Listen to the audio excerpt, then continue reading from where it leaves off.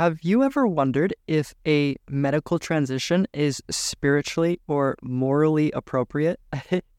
Because I sure have, especially when I was pre-transition.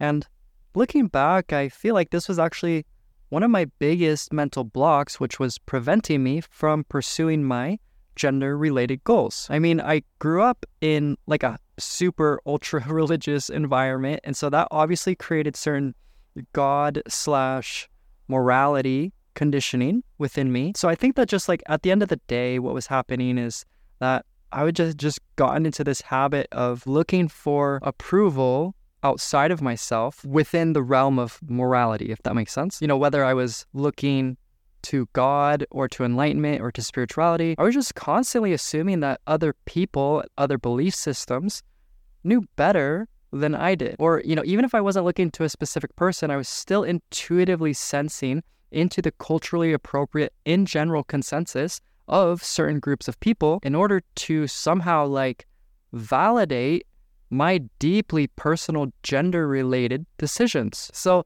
it was basically kind of like, okay, every time I wanted to take a step in the direction of my truth, I would immediately go through this incredibly draining internal battle where I was just straight up fighting against my own natural, organic, wholesome inclinations. Oh yeah, not to mention all the shame and the self-criticism and the self-loathing and the guilt. And it was all on the grounds of somebody else's ideas about right and wrong. And okay, so now that I've had some time to reflect on that experience, I want to speak to you in a way that I would speak to my younger self. So first off, I think that these self-bypassing tendencies come from a sort of hypervigilance combined with codependency, which is basically like from an early age, we get into the habit of overtuning to our surroundings and then adjusting or modifying our behavior in order to fit in and stay safe. So first things first, I think that it's really helpful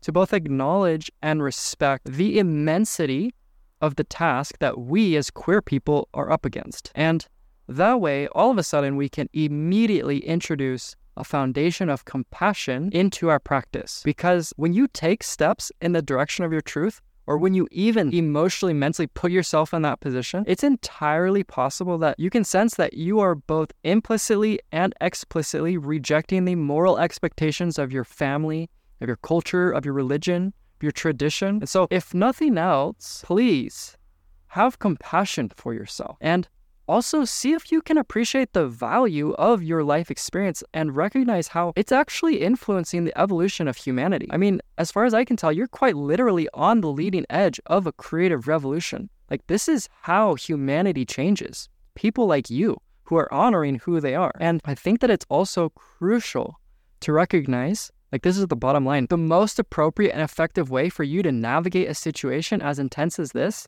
it has to be according to your own internal guidance system, because this is not somebody else's life experience, right? It's yours.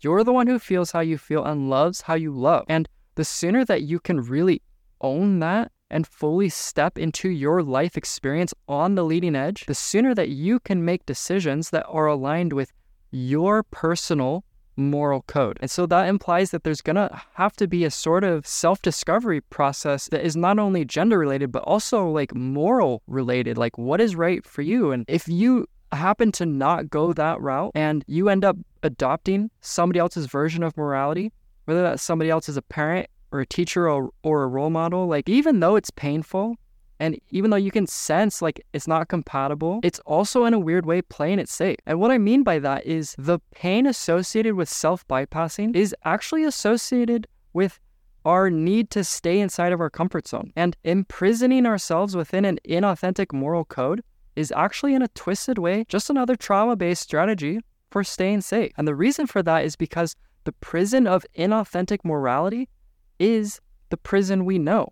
It's the prison we grew up in. So the idea of stepping out of that prison and into the unknown and like finding out how life is wanting to live through us, well, let's just say that it's a whole lot easier to hyper-focus on the implications of somebody else's version of morality than it is to admit that we haven't quite learned how to feel safe inside of our own life experience. So again, this is why step number 1 is always self-compassion, because the only way for you to heal and move on from this moral predicament is if you learn how to feel safe again. Only this time, the key here is learning how to self-generate the feeling of safety from within yourself, as opposed to looking for it in someone else.